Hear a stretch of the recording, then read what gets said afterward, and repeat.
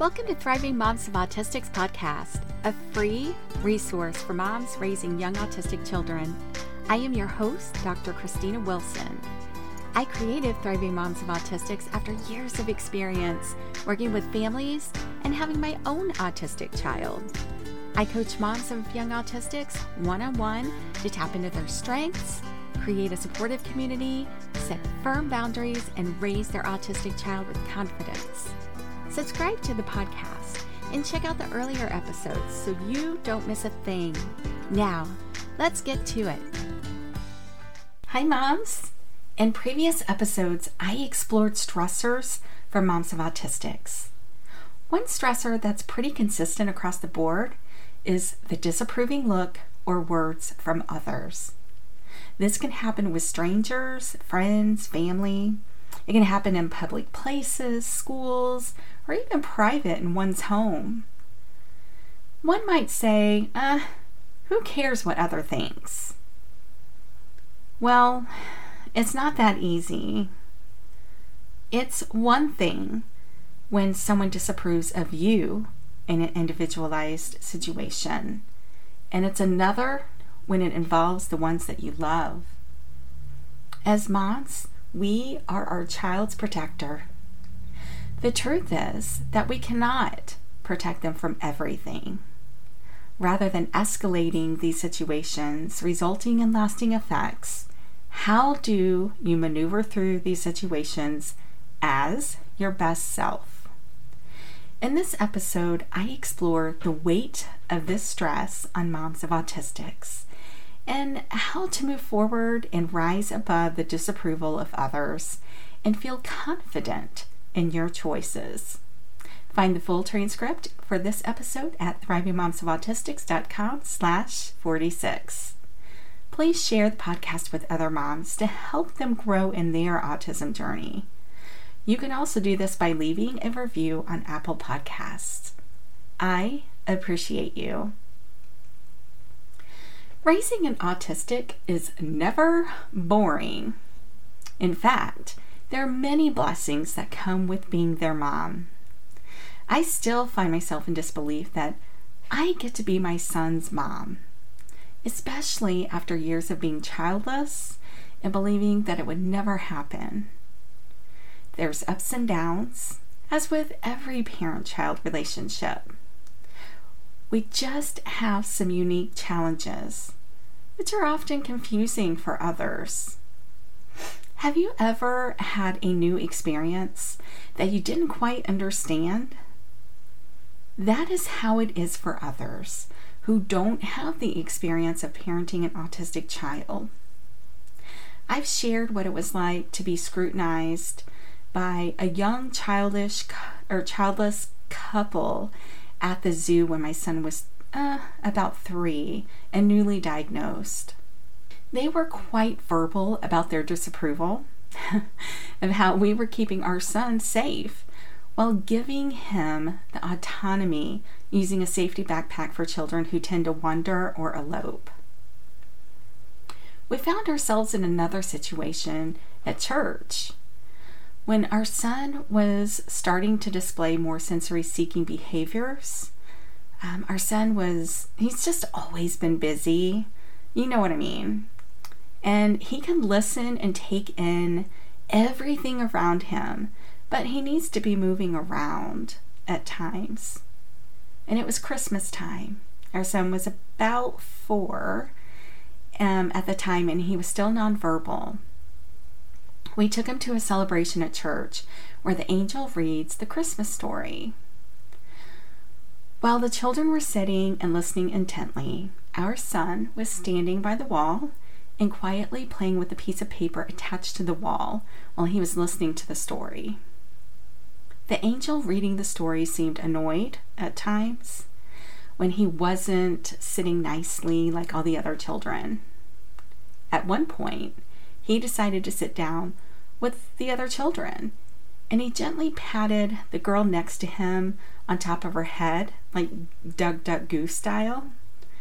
And her dad was on the other side of her, and he grabbed his arm. I raised my hand slightly to create a buffer and gently said, it's okay. He didn't mean any harm. And he backed down, and realizing that it wasn't as it appeared.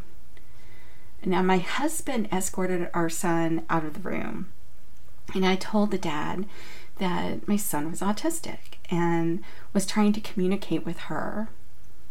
The angel stopped the story and stated with disdain, "Oh, I thought so."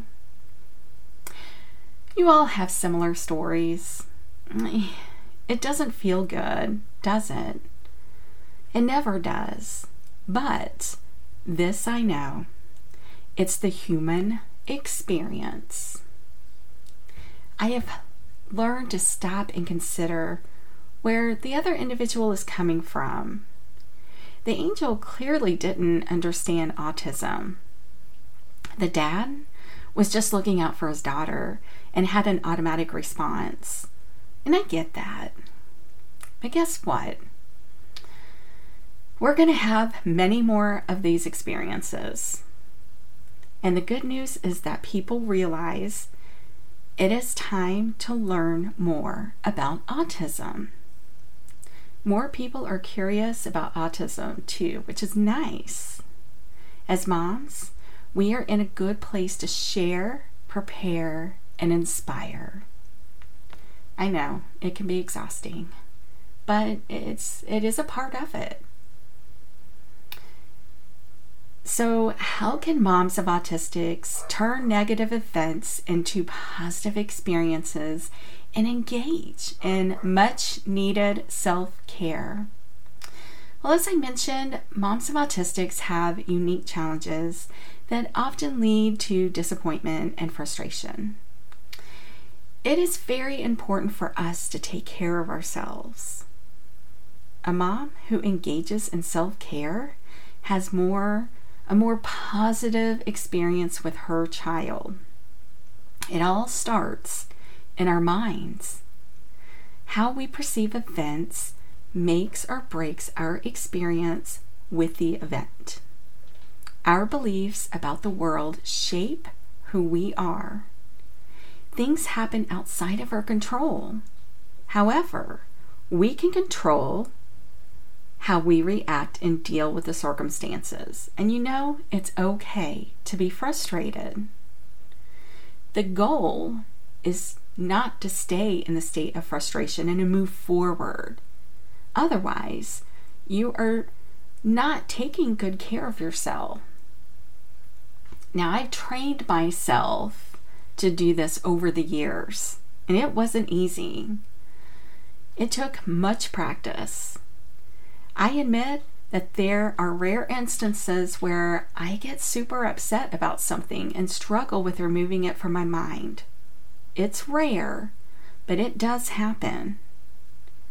So I'm going to give you 3 things to keep in mind when transitioning and preparing your mind to be self-care oriented when challenges occur. Okay? So the first is to ask, what do I have control of in this situation?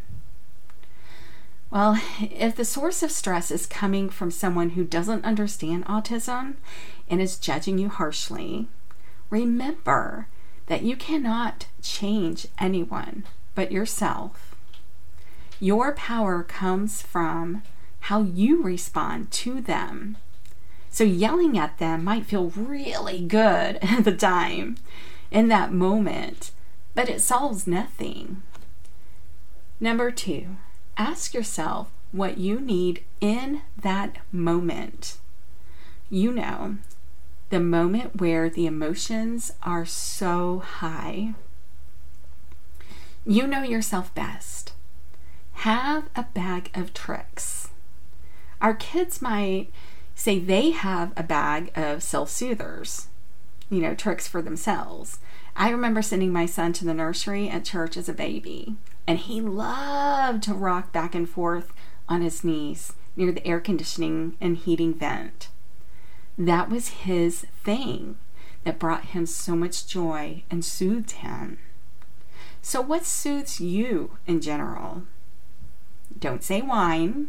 I mean, what helps calm you in a difficult situation where you can also keep your mind intact? You might need something quick and healthy to take the edge off in the moment. So honestly, I hold my breath when I'm angry. I know I need to bring myself back to homeostasis by getting my breathing under control, because then I don't get oxygen in my brain and I can't think clearly, right? So there's the simple trick of breathing in deeply for 5, hold for 2, and out for 6. Get that last breath out completely. So counting distracts my mind, and I keep breathing until I'm in a better place. So I keep doing it over and over.